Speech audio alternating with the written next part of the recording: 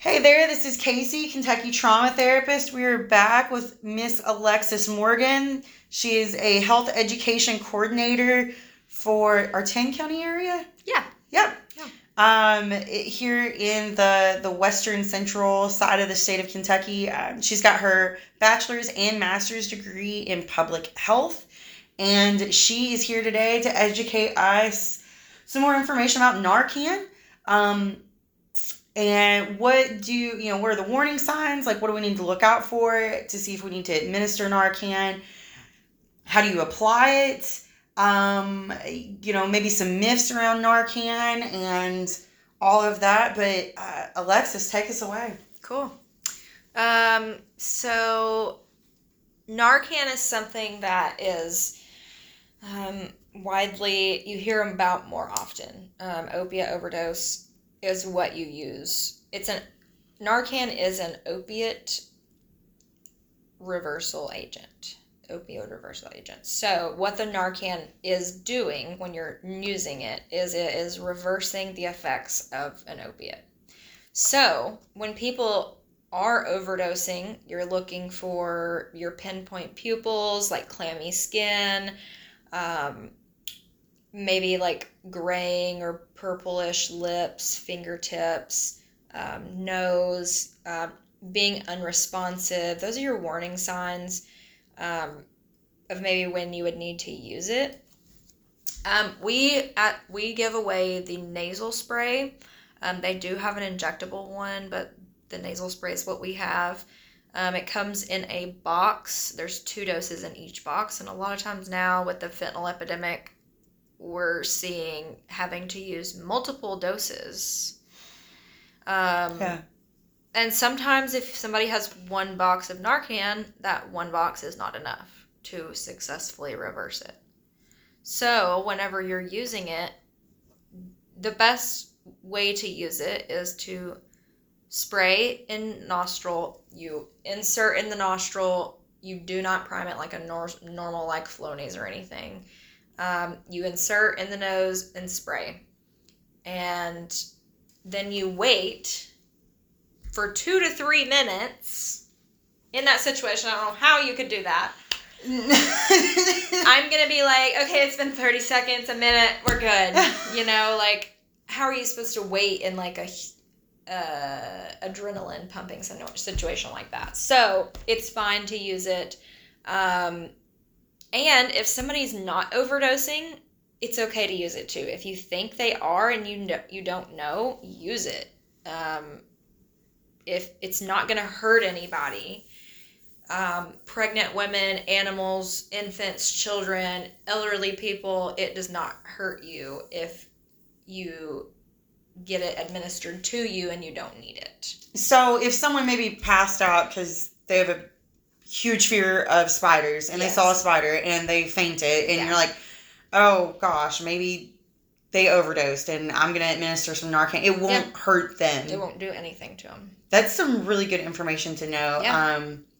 And I guess like when you were talking about the injectable, my head goes back to Pulp Fiction. What was her name? Uma Thurman's character. Yes. She thinks it's Coke. It's actually what she snorted heroin, right? Yeah. And he rushes her to that one guy's house, and they but that wasn't Narcan. What was that? I think they pumped adrenaline into her heart. Yeah, I don't know. Probably so. Epinephrine or something. Okay. Yeah. And then she comes back to life. But what you're telling me is it's not that dramatic. It's 2 to 3 minute wait. Yeah. Now, sometimes they do if you spray it, they sometimes can do and a lot of times that's what's helping that drug get further in their stream and system to where it's taking effect. Now, with fentanyl, and you're having to use multiple doses sometimes and having to wait, that's a nerve-wracking situation. Do I have enough Narcan? And then what if somebody comes out of it and a few minutes later they go back into it? That can happen too. If there's enough fentanyl in their system, they can fully come out of it and then go right back into it. Which, if you listen to the last episode, Alexis explained we're seeing more and more pressed pills and more, even meth now, other drugs being laced with things such as fentanyl. Mm-hmm. We're even seeing some, like, the THC cartridges that have been laced with fentanyl. We've seen, like, people that have, like, sprinkled fentanyl granules on, like, what you would think would be a marijuana cigarette is not a marijuana cigarette. And that is, like, you know, what you'd think is harmless. Yeah. So you really, I mean, everybody has to watch out. So, and let me ask this. This might sound like a silly question, and maybe it's an obvious answer. Maybe it's not. I don't know. But that's what you're here for. You're stupid questions. You're the health education coordinator, Yeah. so we're asking for some education, right? Yeah. Why are people, you know, I'm assuming fentanyl, like we discussed in the last episode, it's not that easy to get a hold of. Right. So why are people putting it on everything? Okay, that's a great question. So, we have this opiate epidemic in Kentucky. We have all these opiates flying off the shelves from pharmacies legally being prescribed from doctors. And whenever, you know, we talked about Casper, the system that is electronic that keeps track of reporting medicines, a lot of people would doctor hop. And they would go to different pain clinics. Yep. And get multiple prescriptions, and whether people are selling it or whatever, or they're taking it themselves, you still have the actual drug that you know is coming from the pharmacy. So it's legit. Yeah. But whenever all these people are getting caught now with Casper, and all these doctors are afraid to prescribe, Sure. maybe they're cutting off the people that aren't as... I mean, what their medical chart says, they don't really need this medicine. And that's fine, but if you're not doing it the right way and tapering people off of it, and you're just cutting them off, then they have an opiate addiction, whether it's prescribed or not. And whether you take it the right way every 4 hours, whatever, your body still is going to become addicted to it and dependent on it at some point. Right. So, whenever we just cold turkey that, you're like, shit, what do I do? Oh, here we've got some heroin. It's way cheaper than my pills, and I can get, you know, where I was spending $50 in pills a day to get not sick. And what people don't realize is a lot of people that are using are just functioning addicts. They're not using to get high. They're using to not be sick anymore. Because every day they wake up, they're in withdrawal after their medicine is worn off.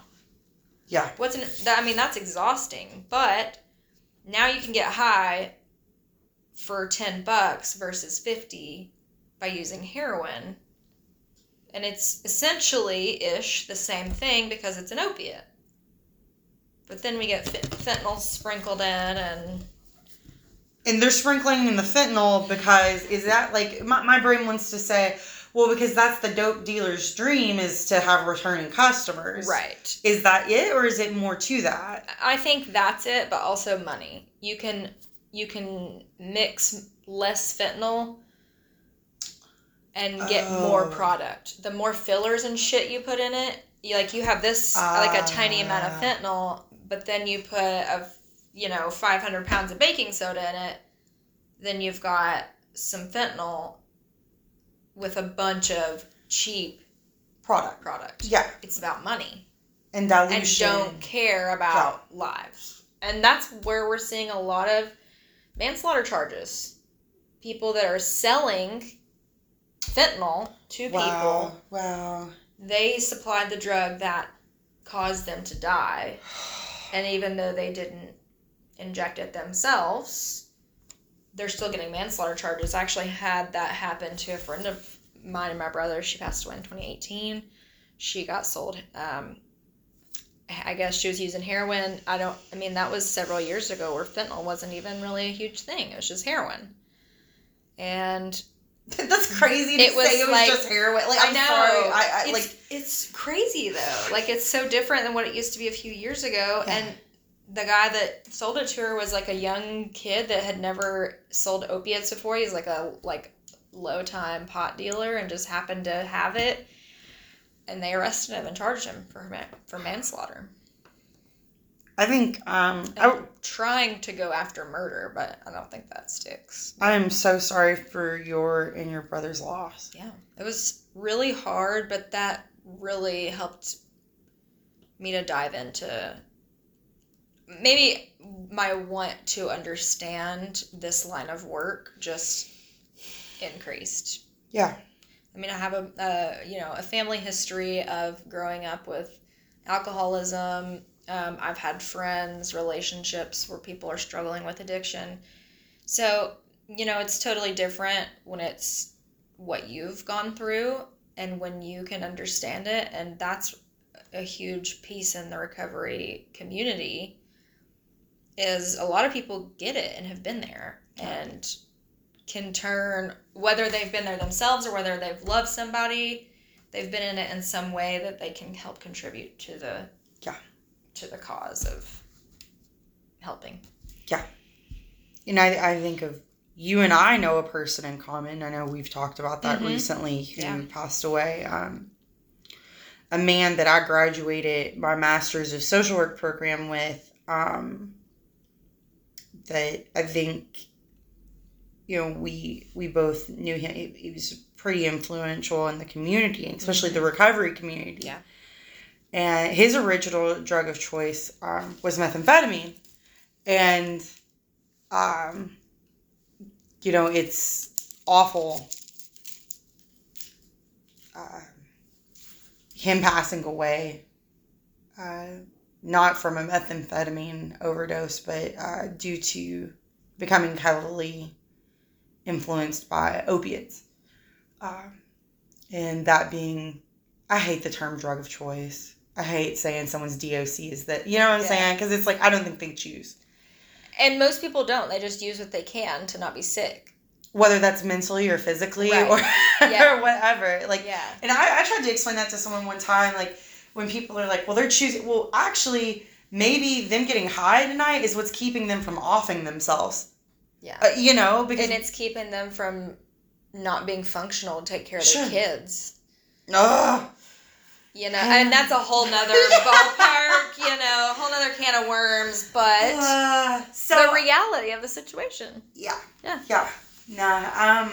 So as you were telling me about Narcan, so y'all offer the nasal sprays and there is the injectable. So you're telling me you administer it, you wait 2 to 3 minutes. Yep. You're hoping to hear a kind of deep inhalation. Yeah, typically the deep inhalation happens. Doesn't always, but that typically is what gets it in. Now, if you have to use another dose, use the other nostril for the other dose, kind of go back and forth. And it's going to be hard to wait those 2 to 3 minutes, but it's important to look for signs of breathing, your color coming back. And obviously you want to call 911. Here's another thing.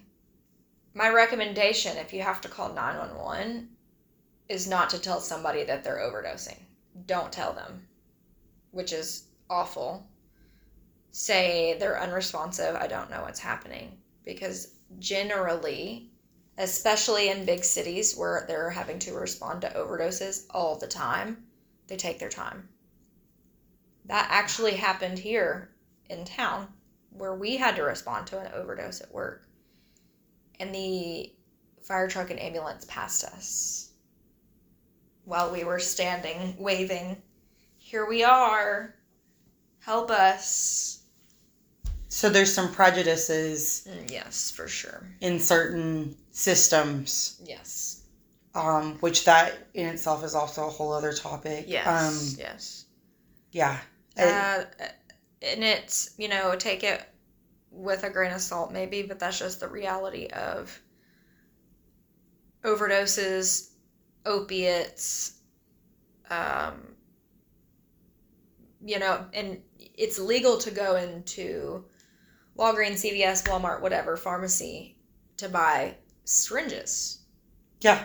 You can give them a TSC. Yeah. We have some at the house where we give the goats their vaccines. Their vaccines. Yeah. But the thing is like it's on a case-by-case basis, and that pharmacist or pharmacy worker is able to judge you by looking at you because they can. Even though it's legal, it can be by case-by-case basis. You mean that they deny the sale of clean needles? Correct. Or okay. Yes. Okay. You can buy them on Amazon for your pets. Insulin needles.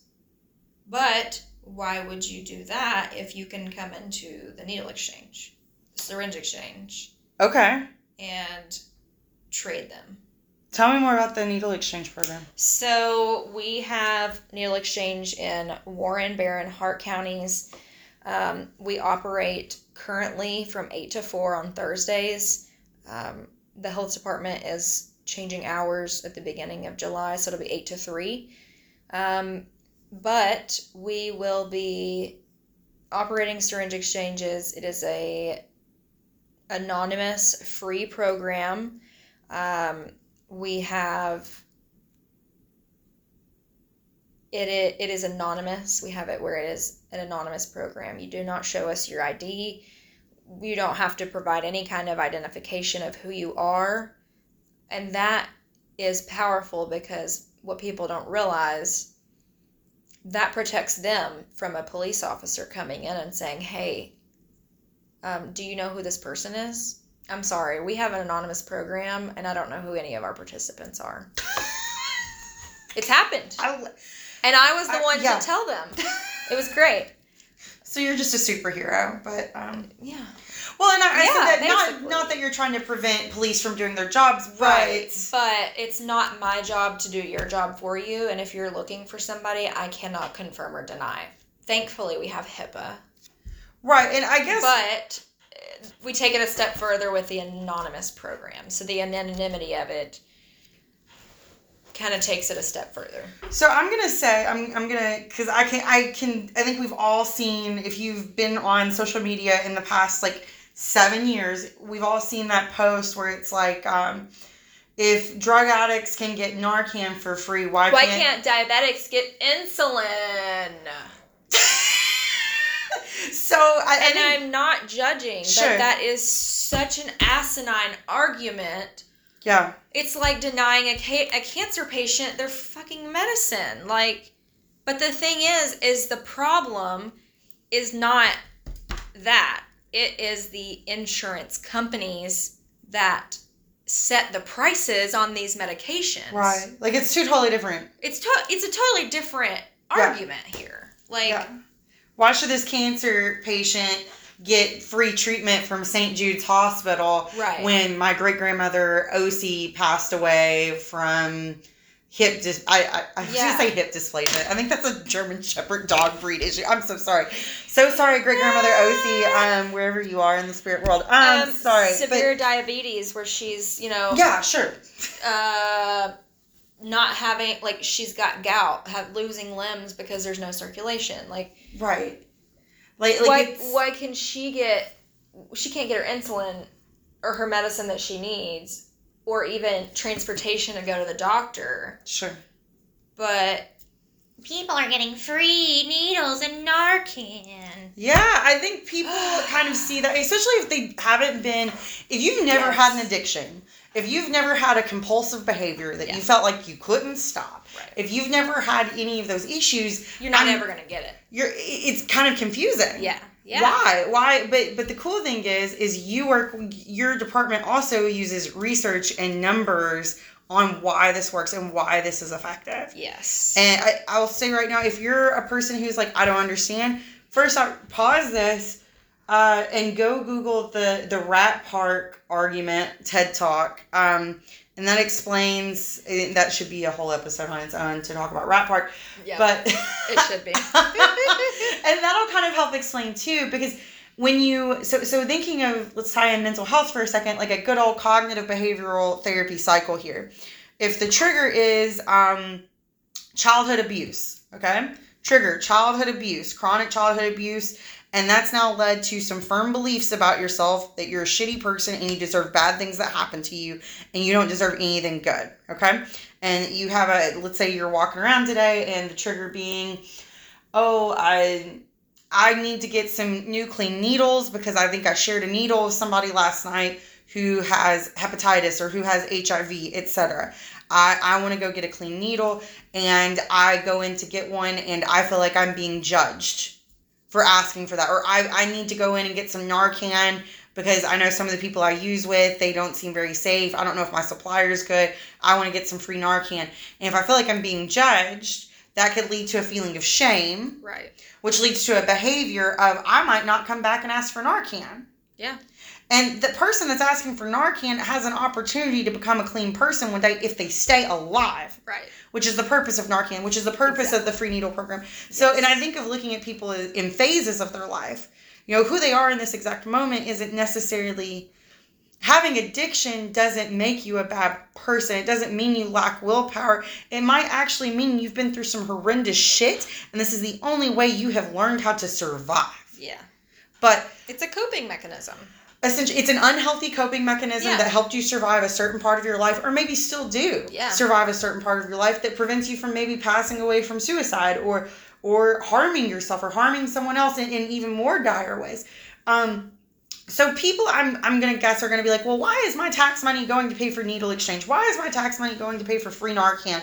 And I'm very curious, Alexis, I bet your department has some research on why those things might be exist. Yeah. So the exchange doesn't just provide clean syringes.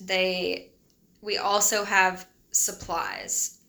We have heard so many people, and when I say supplies, I'm thinking like alcohol swabs, Band-Aids, bleach wipes, bacitracin, antibiotic ointment, basic necessities.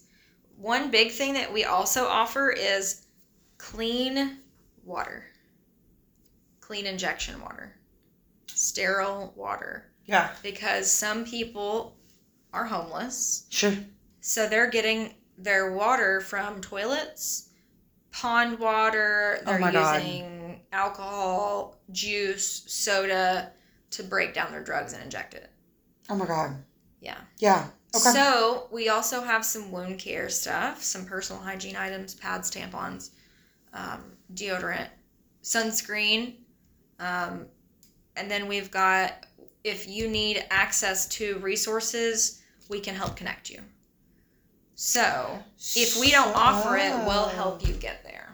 So if I'm hearing you correctly, it's kind of like a little bit of a buy-in program of, hey, we would love to give you some, to exchange, get you some needles that are clean, which I'm assuming also helps reduce risk of HIV, Hep C. Absolutely. Other blood-borne pathogens, which helps keep our community safer. Or giving them, hey, we'd love to give you free Narcan. Not so like, hey, you can go overdose tonight for funsies and be resuscitated back to life. But It's also, along with me giving you something to keep you alive for today, I want to talk to you about some programs we have in place that might keep you alive for next year too. Yeah, exactly. And, it really is, I don't know. It's so deep. It's so, like, the people that come in, they're not worried often about having to, some people are going to work every day and they're parents and that's their normal life to not be sick. But some people are homeless and that's all they know. So you brought up a really good point about Narcan. And if people are just using it, they're using enough drugs to overdose on purpose, just because they want to overdose and get high. And that's not really the case. Now, some people, that may be the case, and it could be a suicide attempt. But generally, people think that they are doing the amount that they know what they can do. They're not trying to overdose. They're just trying to be high. Or be under the influence. John Belushi, am I saying his name right? John Belushi, got out of rehab. He's famous. He was one of the Blues Brothers. Am I making this up? Hold on.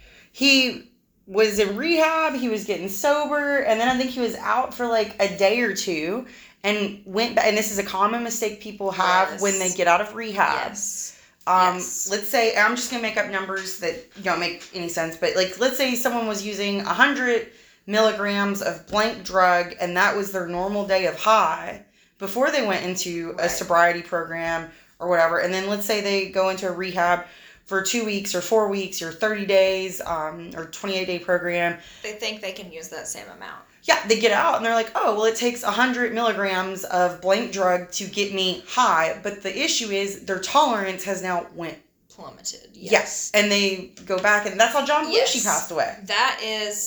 That's actually what I did my capstone on, was whenever you get released from jail or recovery, then that's the most common time people overdose because they think you can do the same amount that you could before, and you don't think about the tolerance change. Yeah. So very common. People aren't asking, so people don't come to you and say, hey, I want to go get way high today and experience this really fun high. Can I please have some free Narcan so when I get too high, I can quit being high? Nope. They don't do that? No. Wow, that's fascinating. In the last, 7 years that I've been working in exchange, that's not happened once. I've heard, I used to work at a substance abuse center down in Nashville, and they would tell us people aren't real fucking happy after you administer Narcan. Oh, that's a great point. That's a great point. So, whenever you are administering Narcan, you are essentially taking their high away because it is reversing the effects of their drug. And now they are sick again, which is why they used to begin with, so they wouldn't be sick.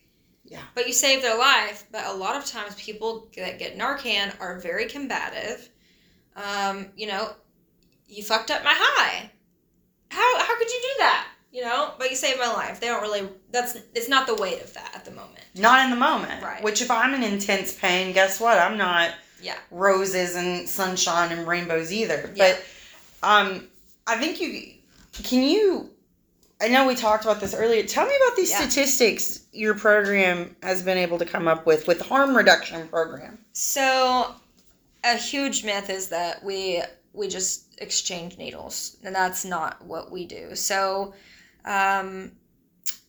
with exchange, we are also providing referrals to treatment, counseling, other resources in the community, testing. We offer safe sex supplies. So really we're doing a whole lot more than just exchanging needles. And that really is kind of a pet peeve, that is just exchanging needles. But I mean, here in even Warren County, we have, and these numbers are from January. We update of 2023? Yes. Okay. So we update quarterly. We're at 417,000 needles that we have taken off the streets, whether it be here or surrounding counties. People come to our facility to drop them, and that's how many needles that have been off of the streets that 10 we counties have safely disposed of. Nearly 500,000 needles. Yes. In this 10-county area. In how many years? 7. In August, it'll be 7 years. Wow. And we have had so many people say that they notice the parks are cleaner, the sidewalks are cleaner. Right. They're not seeing pen caps. They're not seeing syringes. Which could hurt a kid. Right. So, or anyone, not just the children. But exactly. Yeah. Well, we did a campaign a few years ago that we were trying to explain that harm reduction is not just for people that are using drugs. It's for everybody, because it not only takes off the needles from the street, but you think about, what about the trash man that's putting his hand in your trash and he accidentally gets stuck? Or a kid that's going down a slide and they accidentally step on it. Imagine, which we have medicine for post-exposure for HIV, but not for Hep C. It is treatable, but you're still at risk for those things. So, trash men, EMS workers, you and me that are just putting our hand in throwing our trash away at the park. I used to do in-home services. And I remember. I did too. Girl told me, like, hey, be careful when you sit on my couch because I don't know, like, someone's been over here recently. And I didn't understand what she meant until later. I was like, she was trying to tell me not to sit on her couch because she was afraid who had spent the night there before might have had a dirty needle. Right. Yeah. So, y'all have nearly collected $500,000. Yes. Wow. And that's just here in Warren County. And the surrounding, so that's Allen County? That's just, anybody can come. Yeah.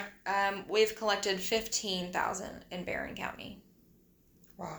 So those are our numbers right now of how many we've collected. So, I mean, close to 500,000 needles, probably over 500,000 needles at this point. Sure.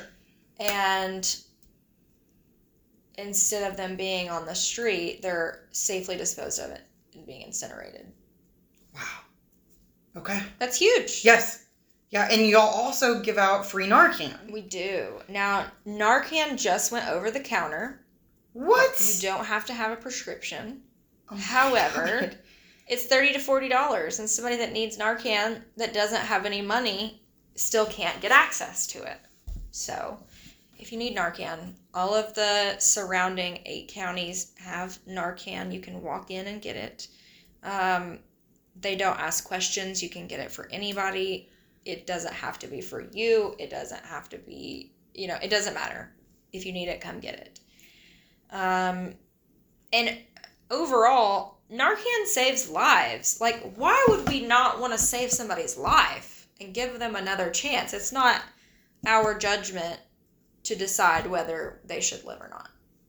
Right. And I think people, like we said, people might want to say, well, why would my money go towards that? And are we just enabling them and stuff like that? And it's kind of one of those things. It reminds me of back when the pandemic first hit and Governor Andy, Governor Andy said, liquor stores are going to stay open. I know people freaked out about that, but it's like, it's the safest thing that they could have done because our hospitals are maxed out. We can't have people that are going through withdrawals taking up those beds. Correct. So, maybe we're giving this person Narcan today, and if they survive this overdose, maybe tomorrow they're going to have an opportunity to find out about some resources. Yeah. Or to get some help that they need, or something. Yes. Something. And two cool statistics. If you come into an exchange program, you are 5 times likely to go to a recovery center, rehab, get clean. 5 times more likely, whatever that looks like. So that goes back to what we were talking about earlier. That CBT cycle, let's say I'm Mary, and Mary has a history of child abuse, and then I already feel like shit about myself, and I need to pick up Narcan, or I need a new clean needle, and I go in there, and if I perceive you're judging me, or you're asking for my ID, or if I feel like you shaming me, shitting on me, that you don't have any respect for me, my likelihood of reaching out to other clean people for help is what? Pretty fucking low. Yeah. But if you treat me with respect and you're like, and I can just imagine you in your job. Thank you for your service for our community. But I see someone coming in and they see your happy smiling face and you're like, hey, hon, how are you? Yeah. Would you like some clean water? Yeah. Can I get you, is there any feminine hygiene products you need? Or it's hot outside. Do you want a cold bottle of water to drink? You want some snacks? Wow. Yeah. Yeah. And your nose is sniffling. Let me get you some Kleenexes. You're a sex worker. Let me get you some condoms and some lube so you can be safe. Yeah. That's what we do. Oh, wait. It's hot outside and the sun is insane. We've got some sunscreen for you too. Harm reduction is so much more than needles and Narcan. It's putting on your seatbelt. And my husband laughs at me when I'm like, this is all public health, this is all harm reduction. But it is, when you're putting on your seatbelt, you are putting yourself in a safe position where you're at less harm. When you put sunscreen on outside, you are saving your skin from potentially later on getting a killer sunburn, which I will always get, so I'm a sunscreen girl. Also, developing into skin cancer. Yeah. I mean, all these things are all harm reduction, and it doesn't have to be just needles. Like, right. That's what it is. It's just needles, and it's so much more than... That's a small part of what we do. We refer to treatment. We refer to housing. We right. refer to not just like medical treatment. If somebody tests positive for Hep C, HIV, we can provide vaccines. We did a lot of COVID vaccines for our participants. We have done Hep A vaccines when we had the outbreak. We're helping them to try to be healthy and to kind of give them some kind of accountability. Our program is a 1-to-1. So they do have to return what we give them. Mm-hmm. And if they have more at home, that's fine. We have a lot of secondary exchangers. Sure. They're bringing in for all their friends. I don't care how you bring them in, how you get them. Bring them in. We'll exchange it. Yeah. So we'll do that, and that kind of gives our people some accountability. Mm-hmm. And we have people every single week, or our regular people, that are like, thank you so much for what you do. This program's amazing. Well, and I think if you show people, like, I've always said this, I don't think you can shame anyone into recovery. Yeah. I've never met someone who is like, yeah, my whole family told me how terrible of a person I am, and I'm a horrible father and an awful provider to my wife, so now I decided to come to therapy. People don't shame themselves into recovery. Yeah. Shame is a part of the experience, like not wanting to experience shame, but you have to have a little bit of ounce of respect. It's hard to have respect for yourself when you're not getting it from others. So you're saving lives. Even if people aren't walking away, every person you encounter walking away completely sober from opiates, this problem is so much more invasive than just saying, all right, get over it and be abstinent. Right. And that actually, I keep saying, that's a great point, but that's a freaking great point, because harm reduction, the big thing about public health is prevention. Yeah. Versus treatment. Mm. Boom! An ounce of prevention for a pound of cure. That's one of my favorite statements of all time. And so even if the people you're directly working with don't get sober, what if somebody else does as a result of them? Or what if they stay alive to be in their kids' lives? Yeah. Or what if they, and even if they never stay 100% sober from substances for the rest of their life, maybe they can be clean enough or sober enough that they can show up for people in their life to hopefully reduce their ACE scores too. Right. And then, so this is a long game. This is not a short game. I know. It's a never-ending cycle, and there's always more, it's always changing. It's always, you can add more to it, but most of the time, these people are we're probably the only, sober people they're talking to, maybe all day long, for us to just be able to give a shit about them. Sure. And genuinely say, hey, how's your family doing? How's your grandma doing? We had somebody that came in, his mom is in the hospital. And, we care about those things, and we remember those things. So they know that they're not just a number. Yeah. Hey, this person cares about me. Because nobody else may care about them. Yeah. In their life. Or at least they might care about them, but they're not able to show up in a way to make some, And even some people are like, how am I supposed to get clean whenever my whole family uses? Everybody around me uses. Yeah, yeah. So it's a hard battle. Relapse is a huge part of recovery. It's normal. But with harm reduction, what our biggest thing is, we want to reduce your harm. So if you are injecting 8 times instead of 10, that's great. You're still reducing your harms. Right. If you're smoking or snorting instead of shooting, that's great. That's a way that you're reducing your harm. Right. So it's more so small steps make big big progress, and you're not going to do it if you do it all at once. You're going to say, fuck this, and throw in the towel. Yeah. So if we can at least show these people, like, we have a peer support specialist in there. Yeah. He's been sober, I want to say, like 42 months. He's like, hey, man, I've been right where you are. I got my hep C treated. I went to prison for 36 months. I was away from my kids for this amount of time. And look at me now. I'm helping people like you. Y'all are doing the Lord's work. Seriously. It's a forgotten freaking population, community in our community, and nobody wants to mess with them. And they are people too. They just have so much weight on their shoulders. And they don't know how or what to fucking do about it. No one wakes up one day and is like, oh my God, I'm gonna use drugs for the rest of my life. Today feels like a good day to try out some fentanyl and maybe die. No one's doing that. No.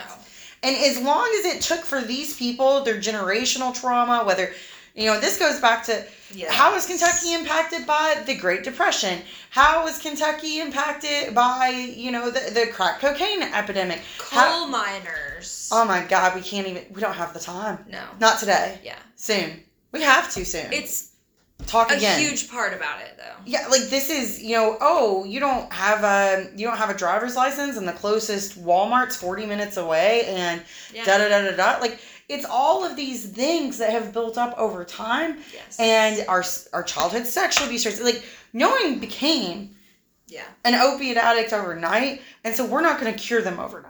Yeah. We're not going to cure the problem overnight. But if you don't care, as we close out, can you tell folks how they can get a hold of you if they are interested in learning more about your programs? Yes, of course. So my name is Alexis Morgan. My email address is alexis.morgan@uky.edu. My work phone number is 270-781-8039. My extension is 138. We can also be found on Facebook. Target 4 is my program. We work through UK. We're contracted through the health department here. You can reach out to the health department page, find us, come to the health department if you need Narcan. It's better out there than in my office. I want to put that, like, that feels like so epic. Like, that needs to be on a bumper sticker. It's not doing anything in my office. Well, you're a beautiful soul. I greatly appreciate everything y'all are doing at the health department to not only help this very vulnerable population, but to also to be helping all of us through harm reduction. And thanks so much for your education, man. If we can just educate people why it's important, then maybe we can do something about this whole freaking epidemic in the first place. Yeah. Or try. And then reduce those ACE scores. If we reduce the ACE scores, people's pain levels would go down, and then we won't need it. Dude, you're gonna solve the world's problems, man. You too. You're the therapist here. Dude, no. I appreciate you so much, and you're gonna have to come back. I would Thanks love again. to. Thanks. Bye, everybody. Bye.